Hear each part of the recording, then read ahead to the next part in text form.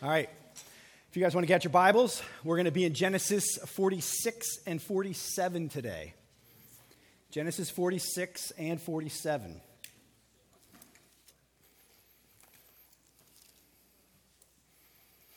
Tyler already summed up in his exhortation today the end of chapter 45, where Israel, Judah, pronounces that it's enough, it's everything, that my son is alive, I'll go and see him. And now he's going to begin his trek from the land of Canaan to Egypt. And so what we're going to do is we've got to cover 46 and 47 this morning. So I'm going to read 46, but I'm going to jump around a little. I'm going to skip some stuff, and I'll tell you what I'm skipping, but I want you to try to follow along. And then Elspeth's going to jump right in, and she's going to pick up at the beginning of 47. And so stick with it. If you're sleepy, there's tables in the back. You can stand, or you can just stand wherever you want. Just whatever you got to do to kind of keep yourself awake, please feel free to do that. So this mic's on.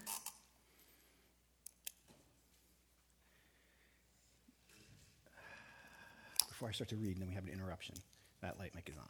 So you ready? All right. All right, here we go. Genesis chapter 46. So Israel took his journey with all that he had and came to Beersheba and offered sacrifices to the God of his father Isaac. And God spoke to Israel in visions of the night and said, "Jacob, Jacob." And he said, "Here I am." And then he said, "I am God, the God of your father. Do not be afraid to go down to Egypt, for there I will make you into a great nation. I myself will go down with you to Egypt, and I will also bring you up again. And Joseph's hand shall close your eyes." Then Jacob set out from Beersheba. The sons of Israel carried Jacob, their father, their little ones and their wives, in the wagons that Pharaoh had set him to carry him. They also took their livestock and their goods, which they had gained in the land of Canaan, and came into Egypt. Jacob and all of his offspring with him, his sons and his sons' sons with him, his daughters and his sons' daughters. All his offspring he brought with him into Egypt. Now, this next big section is naming everybody that came. So you got the 12 tribes, the 12 sons are listed here. Leah is here, Dinah's here, Rachel's here, and then all their grandkids. And so let's just skip down for the sake of time to verse 27. The last sentence in verse 27 says, "All the persons of the house of Jacob who came into Egypt were 70. So we got 70 people going with him. And then we get to verse 28. He had sent Judah ahead of him to Joseph to show the way before him in Goshen. And they came into the land of Goshen. Then Joseph prepared his chariot and went up to meet Israel, his father, in Goshen. He presented himself to him and fell on his neck and wept on his neck a good while. Israel said to Joseph, "Now let me die, since I have seen your face and know that you are still alive." Joseph said to his brothers and to his father's household, "I will go up and tell Pharaoh, and I will say to him, my brothers and my father's household who were in the land of Canaan have come to me, and the men are shepherds, for they have been keepers of livestock, and they have brought their flocks and their herds and all that they have. When Pharaoh calls you and says, 'What is your occupation?' you shall say, 'Your servants have been keepers of livestock from our youth, even until now, both we and our fathers, in order that we may dwell in the land of Goshen. For every shepherd is an abomination to the Egyptians.'" So Joseph went in and told Pharaoh, "My father and my brothers, with their flocks and herds and all that they possess, have come from the land of Canaan. They are now in the land of Goshen." And from among his brothers he took 5 men and presented them to Pharaoh. Pharaoh said to his brothers, "What is your occupation?" And they said to Pharaoh, "Your servants are shepherds, as our fathers were." They said to Pharaoh, "We have come to sojourn in the land, for there is no pasture for your servants' flocks, for the famine is severe in the land of Canaan. And now, please let your servants dwell in the land of Goshen." Then Pharaoh said to Joseph, "Your father and your brothers have come to you. The land of Egypt is before you. Settle your father and your brothers in the best of the land. Let them settle in the land of Goshen, and if you know any able men among them, put them in charge of my livestock." Then Joseph brought in Jacob his father and stood him before Pharaoh, and Jacob blessed Pharaoh. And Pharaoh said to Jacob, "How many are the days of the years of your life?" And Jacob said to Pharaoh, "The days of the years of my sojourning are 130 years. Few and evil have been the days of the years of my life, and they have not attained to the days of the years of the life of my fathers in the days of their sojournings." And Jacob blessed Pharaoh and went out from the presence of Pharaoh. Then Joseph settled his father and his brothers and gave them possession in the land of Egypt, in the best of the land, in the land of Ramses, as Pharaoh had commanded. And Joseph provided his father, his brothers, and all his father's household with food, according to the number of their dependents. Now there was no food in all of the land, for the famine was very severe, so that the land of Egypt and the land of Canaan languished by reason of the famine. And Joseph gathered up all the money that was found in the land of Egypt and in the land of Canaan in exchange for the grain that they had brought. And Joseph brought the money into Pharaoh's house. And when the money was all spent in the land of Egypt and in the land of Canaan, all the Egyptians came to Joseph and said, "Give us food. Why should we die before your eyes? For our money is gone." And Joseph answered, "Give your livestock, and I will give you food in exchange for your livestock if your money is gone." So they brought their livestock to Joseph, and Joseph gave them food in exchange for the horses, the flocks, the herds, and the donkeys. He supplied them with food in exchange for all their livestock that year. And when that year ended, they came to him the following year and said to him, "We will not hide from my lord that our money is all spent. The herds of the livestock are my lord's. There is nothing left in the sight of my lord but our bodies and our land. Why should we die before your eyes, both we and our land? Buy us and our land for food, and we will with our land be servants of Pharaoh. And give us seed that we may live and not die, and that the land may not be desolate." So Joseph bought all the land of Egypt for Pharaoh, for all the Egyptians sold their fields because the famine was severe on them. The land became Pharaoh's. As for the people, he made servants of them from one end of Egypt to the other. Only the land of the priests he did not buy, for the priests had a fixed allowance from Pharaoh and lived on the allowance that Pharaoh gave them. Therefore, they did not sell their land. Then Joseph said to the people, "Behold, I have this day bought you and your land for Pharaoh. Now here is seed for you, and you shall sow the land. And at the harvest you shall give a fifth to Pharaoh, and 4/5 shall be your own, as seed for the field, and as food for yourselves and your households, and as food for your little ones." And they said, "You have saved our lives. May it please my lord, we will be servants to Pharaoh." So Joseph made it a statute concerning the land of Egypt, and it stands to this day, that Pharaoh should have the fifth. The land of the priests alone did not become Pharaoh's. Thus Israel settled in the land of Egypt, in the land of Goshen, and they gained possession in it, and were fruitful and multiplied greatly. And Jacob lived in the land of Egypt 17 years. So the days of Jacob, the years of his life, were 147 years. And when the time drew near that Israel must die, he called his son Joseph and said to him, "If now I have found favor in your sight, put your hand under my thigh and promise to deal kindly and truly with me. Do not bury me in Egypt, but let me lie with my fathers. Carry me out of Egypt and bury me in their burying place." He answered, "I will do as you have said." And he said, "Swear to me." And he swore to him. Then Israel bowed himself upon the head of his bed. This is the word of the Lord. Praise be to God. So this morning, God wants to talk to us about fear. About fear. I don't know if you're a fearful person. I don't know whether you struggle with anxiety and worry over things. I'm not talking about fear of spiders and stuff like that. I'm talking more about the future, the unknown, what's going to happen next. And I think from the people I've talked to throughout my life, everyone at different times, in different ways and for different reasons, struggles with fear. Well, here in this passage, I think what God is doing is he is talking to Jacob about his fears and what we should do, what he should do in order to put his fear to death, in order to deal with his fear, in order to handle fear in a way that keeps you mostly sane. And so that's what he's doing here. Now, the reason I'm saying this is because of what God says to Jacob in verse 3. So go back to chapter 46 and verse 3. God's words to Jacob are, Do not be afraid. So he's going after fear. Specifically, do not be afraid to go down to Egypt. And I think his fears are valid really for two reasons. The first is he's going to an unknown place. He's never been before. I don't know if you're like me, you go somewhere you've never been before, there can be anxiety and stress. Well, imagine packing up everything you have and moving somewhere that you've never been and you have no idea what to expect. Imagine you're 130 years old and you're moving to a new place that you've never been before, not knowing what to expect.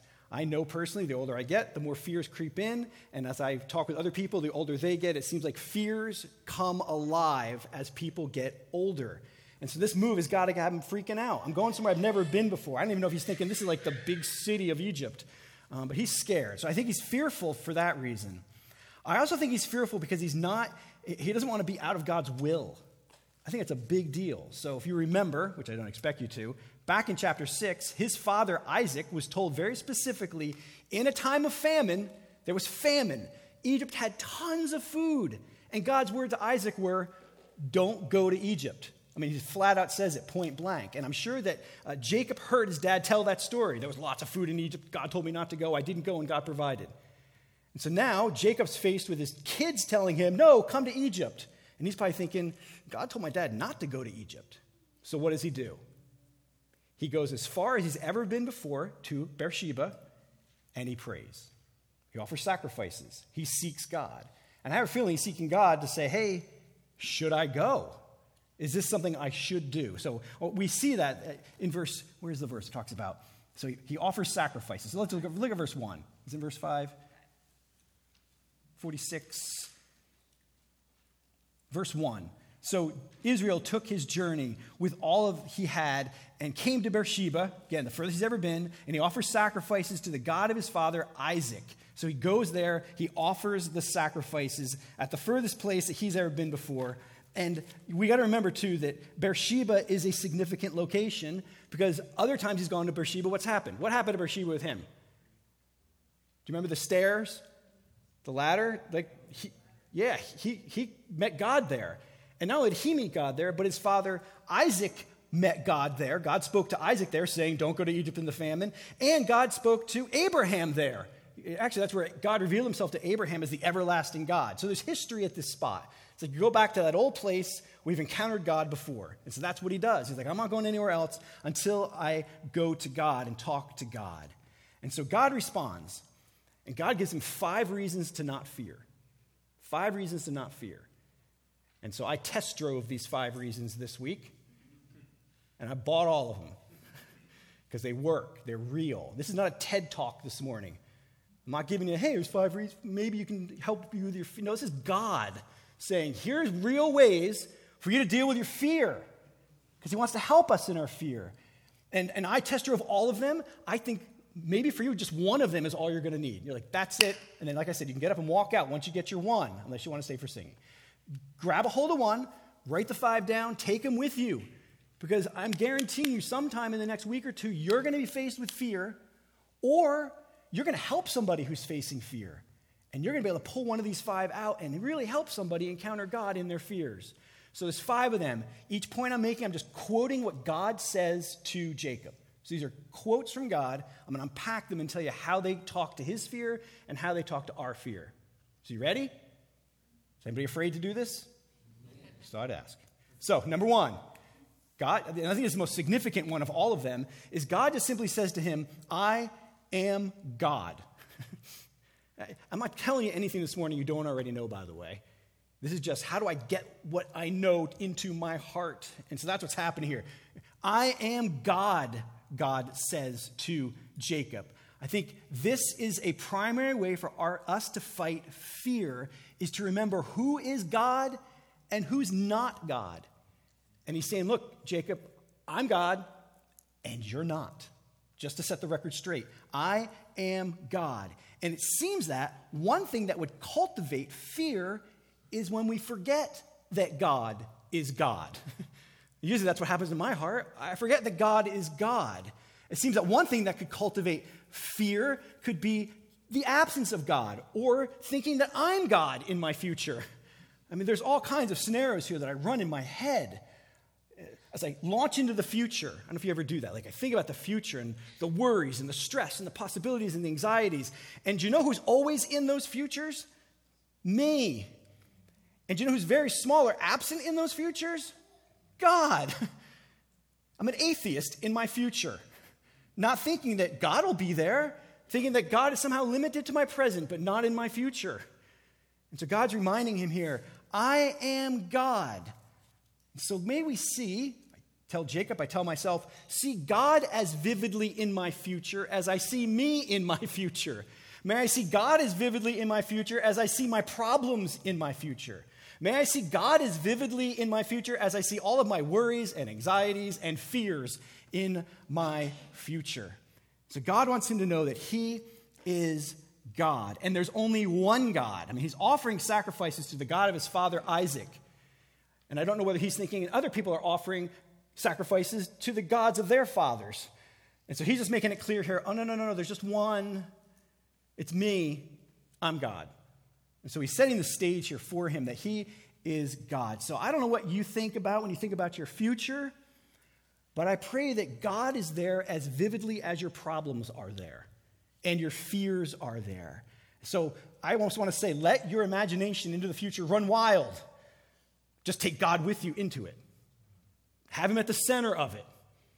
Let him be the God of the future and not your own fears and imaginations.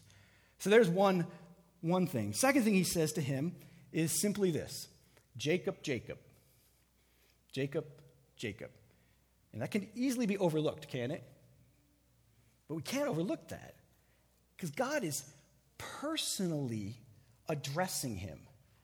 And I think mentioning his name twice just to get his attention, just to make sure that Jacob knows that God is really talking to him, specifically, personally. So he calls him out, Jacob, Jacob, and he speaks to him. I think another key ingredient to fighting fear is to know that God knows you by name. He knows you by name. And he doesn't just know you by name today, he knows you by name tomorrow and the next day. He knows you by name next year and 10 years from now. He knows you by name in your future where there's worry and where there's fear and where there's anxiety. He knows you. And know that we can feel like a face in the crowd or a social security number or 1 in a billion. But he knows the hairs on your head. How many are there? He knows everything there is to know about you. He knows you, and he's calling you by name. Some of you may be familiar with Isaiah 46, where it just comes out plain as day. Maybe you memorized this earlier in seasons where you fought fear, where God just simply says, but know this, thus says the Lord, he who created you, O Jacob, he who formed you, O Israel, fear not. Why shouldn't I fear? Well, he created me and he formed me, and he also redeemed me, and he called me by name. You are mine. I mean, we don't have to go very far into the book of Colossians to see Jesus saying this. Paul saying to us about Jesus over and over again. You belong to Christ. Christ belongs to you. Your union with Christ. You belong to God. That should fight fear, knowing that God knows my name, I belong to him, and he is in my future. And he knows me personally. Listen, I remember years ago when this thought came into my head and I was talking with someone. He knows you better than you know you. There are things he knows about you that you don't know about you. There are things he knows about you that you will never know about you. Because he knows you. He created you. He formed you. So fear not. God knows what's going on inside of you and outside of you. You have nothing to fear. There's a third thing he says to Jacob, and it's this: I will make you into a great nation. I will make you, and he actually says, there I will make you. In Egypt, I'm going to make you into a great nation. Now, this is significant because this means God is keeping his promise that he made to him. So we're going to look at this from two angles of things to grab a hold of when you're fearful. One is he's keeping promises. He made a promise to Jacob, and here he's sending him to a place he shouldn't be going according to God's schedule, although God's changing it now. And he's saying, don't worry, I'm going to make you great there. Now, to be a great nation, we saw this all the way back in chapter 12 with Abraham, and in chapter 15 with Abraham, and in chapter 26 with Isaac. To be a great nation, you need two things. You need land, and you need people. If you're going to be a great nation, right? If you're going to be a great people, you got to have people, and you got to have land to live on. You've got to have people with you. And so God here in this chapter is giving them land and giving them people. So listen, this is the key. This is why I think the focus of this passage is on this fear and what God is doing. I think what God says to Jacob in these first 5 verses actually gives us an outline for everything else that we read this morning. In other words, it's your outline. It's the structure. So he says, I'm going to make you a great nation, meaning I'm going to give you land and I'm going to give you people. And then the rest of the chapter is all about God giving them land and God giving them people. Does that make sense? So God is talking to him saying, here's what I'm going to do, and then he does it right here. It flows right out of it. So I don't know if you noticed, but in verses 5 to 27 of chapter 46, it's all about people. That's why the list of all the names of people and offspring. And then in verse 28 of the same chapter, all the way through 47:12, it's all about the land of Goshen. Did you see that over and over again in that chapter? We've got land. It's 11 times between verse 28 of 46 all the way through verse 12 of chapter 47. It's Goshen, land of Goshen, Goshen, land of Goshen, land of Goshen, land of Goshen, land. So 11 times. So the point is, I'm going to keep my promise. I'm going to make you a great nation, and I'm going to give you everything you need in order to be the nation that I have called you to be. And then it comes to closure, the very last part of verse 47. Verse 27, he says this, thus Israel settled in the land of Egypt, in the land of Goshen, and they gained possession of it and were fruitful and multiplied greatly. So we're bookending this. The chapter ends, they're blessed. They multiply greatly. How does it begin? It begins with God saying, I'm going to bless you and make you multiply greatly. So it's God keeping his promise. God's giving him everything that he needs in order to fulfill the things that God has called him to do. And so this is meant, I think, God telling him this, I'm going to do this, I'm going to keep my promise, is meant to help him go, God said he's going to keep his promise. Now I know I've said to you all many times, and I'm going to keep saying it, grab a hold of God's promises. Find promises in God's word and make them yours and cling to them and pray over them and cry over them that God will make them come true in your soul, that you'll believe them. So here's the promise, I'm going to bless you. And I think he's meant to cling to that as a way of fighting fear. So God wants to gather them together in this way. And I think it's clear how important this is. I was thinking this morning, how important land and people are to me. Imagine if I dropped you homeless with no one that you know in the middle of New York City. That would be horrible. Like, if I don't have people in my life and I don't have a place that I can call home, whatever that is, that's pretty scary. And so I feel like God's giving him exactly what he needs so he doesn't have to fear those things, even though he's sending him all the way to the unknown place of Egypt. And I think God says the same thing to us. I think there's a parallel passage here in 1 Peter. We memorized this a while ago, where Peter says this, but you are a chosen race, a royal priesthood, a holy nation, a people for his own possession. So God owns us.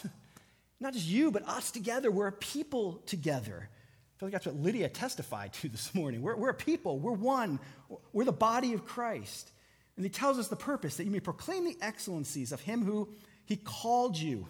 You've been called by him out of darkness into his marvelous light. Once you were not a people, but now you are God's people.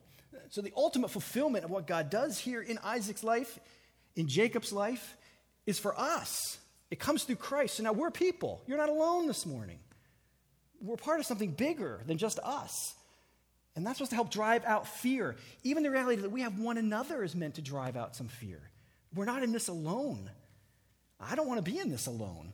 I need you. And we need each other. And so that's meant to drive out some of our fears that we're not in this journey alone. And so 2 applications: God's keeping his promises, and you're part of God's family. Let those 2 things help drive out fear in your life. Fourth thing God says, I myself will go down with you. I myself will go down with you. That's in verse 4. I think this is just meant to be a fear crusher. God is going to go with him all the way down into the unknowns of life. You got any unknowns? I have unknowns for this afternoon. And God's saying, I'm going to go down with you to Egypt, down into the place where you have no idea what is going to happen. He doesn't say, you go. He says, we're going together. I'm going to go with you down there. So maybe this is a believing question. Do you believe, as you imagine your future, that God is going to go with you all the way down to your Egypt? Whatever that is. That he's going to be with you all the way down to wherever your imagination can go, to the worst places and the worst future you can imagine. Do you believe that he's going to go down there with you? Whatever your Egypt is, whatever your unknown is, whatever your anxiety is, your fear is, that he is going to go down there with you. That he's going to be with you. God wants Jacob to believe this, that he's not going to be left alone and abandoned. And so I'm reading the story going, okay, this chapter shows us what happens. How was God with Jacob? How did God care for Jacob? How did God manifest the help that Jacob needed in the story? And I realized it was all through his son. It was through Joseph. Do you realize how Joseph-centric this story is? I hear God's going to be with him, but then I don't read anything about God for the rest of the whole story. His name's not there. I didn't see it. But whose name is over and over and over again? Joseph. Who's calling the shots? Joseph. Joseph is really telling everyone what to do. It's absolutely crazy when you think about it. Joseph is telling brothers in chapter 46, 31 through 47:7 is all about Joseph calling the shots. He tells them, I'm going to go talk to Pharaoh for you. Then he goes and talks to Pharaoh. He tells the brothers what to say when they go to Pharaoh. He only takes 5 of them, because I guess there were only 5 sharp enough to remember the story. And the rest of them, he's like, you guys, don't blow it, you guys. I'm just going to take you 5 with me. He gets them into the presence of Pharaoh so that they can talk to Pharaoh. And then he takes his father to Pharaoh, and he sets him up with a meeting with Pharaoh. So Joseph is orchestrating this entire thing. And they need Joseph there because what do the Egyptians and Pharaoh think about shepherds? They're an abomination. Shepherds throughout all the Bible history, they're the guys who steal sheep. They're the guys who don't care if your sheep falls off a cliff.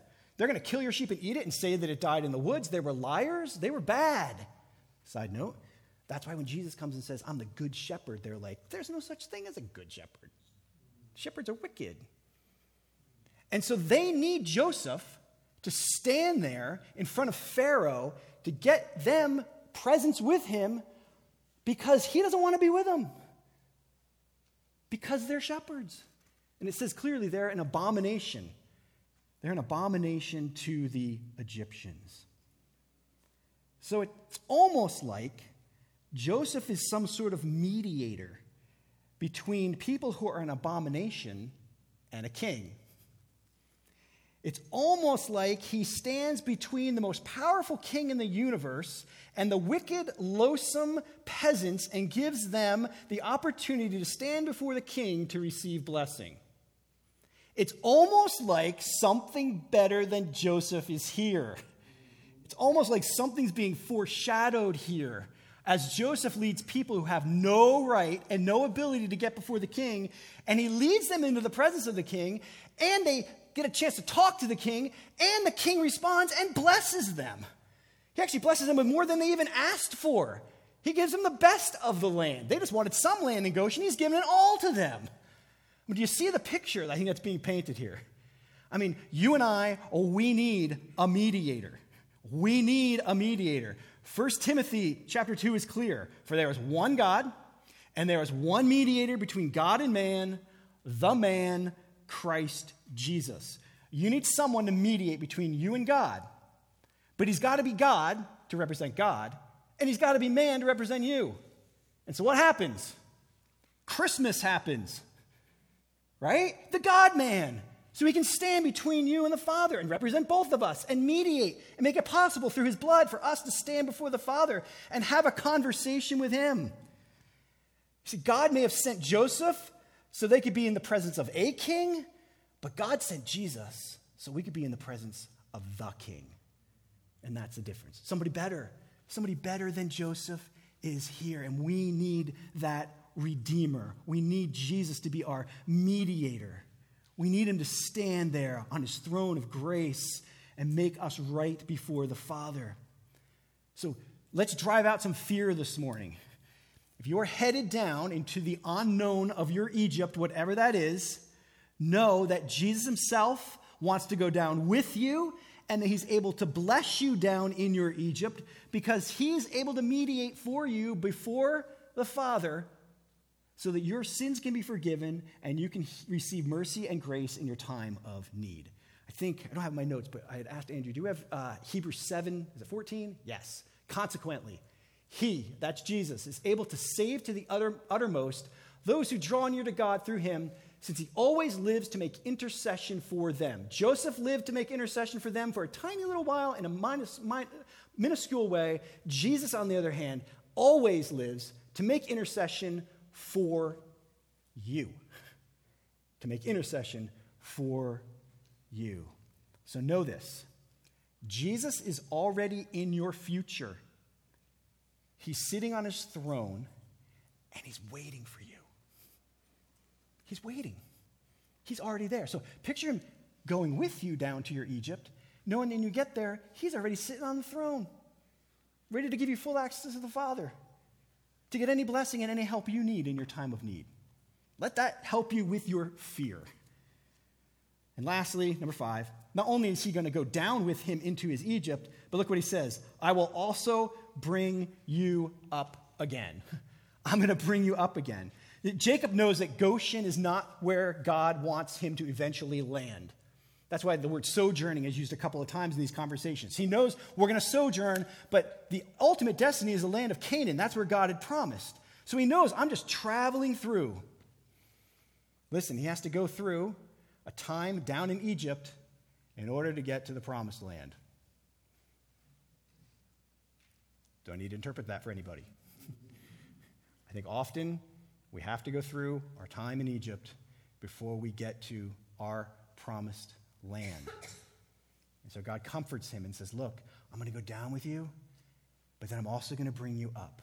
I'm going to go down with you, and I'm going to bring you up. Listen, God is going to be with you in all of your going down and in all of your coming up. He's going to be there. So as you imagine whatever it is for you, the next month, the next year, the next 10 years, and you find fear in your heart, know that there's going to be all kinds of ups and downs. There's going to be downs and downs and downs. And he's going to be with you. And then he's going to bring you up out of those. I can't say when, I can't say how. But he's going to be there, and he's going to bring you up out of your Egypt. He goes down with you, and he's going to come up with you. And even Jacob recognizes this. And if you caught what he said before Pharaoh in chapter 47, verse 9, he says, few and evil have been the days of my life. Few and evil. The word evil there is the word for adversity, affliction, distress, trials. So what he's saying is life is short and life is hard. What are those shirts that have like little stick people on it and it says life is good? We should make one that says life is short, life is hard. Because that's reality. It's good, but it's hard and it's short.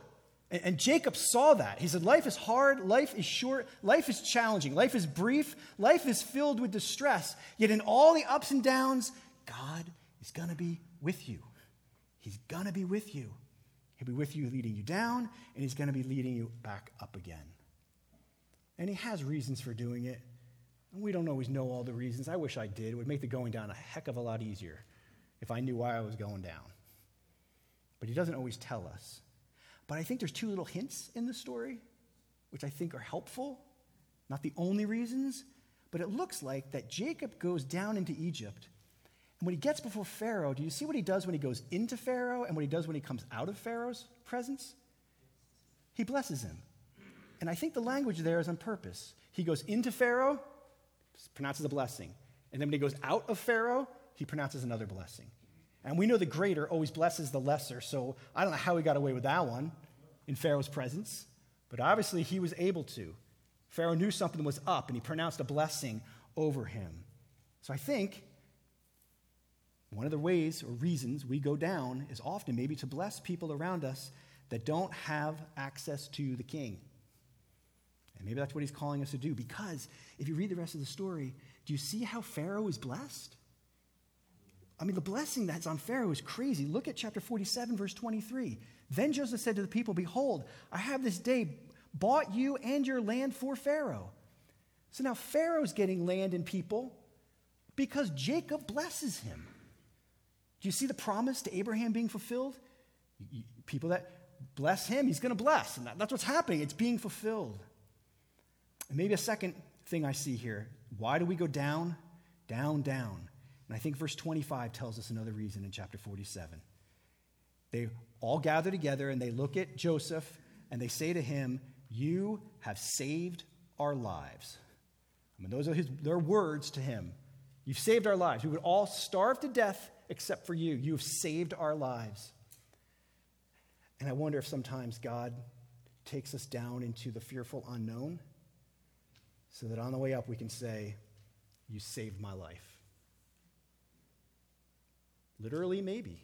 Figuratively, spiritually, relationally, I don't know. But I think there's a reality that God takes us down to our Egypt, whatever that is, places of fear. He says, I'm going to be with you so you can be a blessing to others.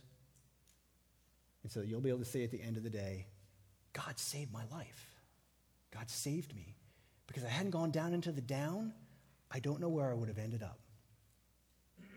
So maybe embrace the reality that God is going to be with you going down, and God is going to be with you going up. And we know that Jesus being alive makes all of this a fresh reality because we know that he is with us. So 5 things, there they are. God is God. He knows you by name. He keeps all his promises. He's going to be with you when you're going down. He's going to be with you when you're coming up. And I'm going to pray in a moment for us that this week, this month, this year, you're able to tuck those 5 things away in your back pocket. And when you have fear, you pull 1 out. You pull 2 out. And you battle your fear with the realities that God puts before us. Don't go into your future in your brain without God at the center. Don't do it. Don't do it believing that he's going to leave you or abandon you. Have him be front and center in the whole drama that plays out in your brain. So I'm going to pray. I'm looking for you. Let's pray.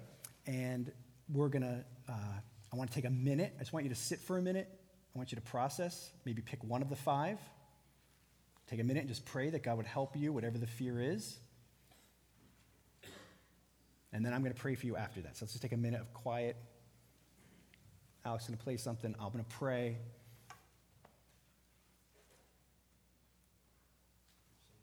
Yeah, after. I'm going to kids. I'll let them get their kids.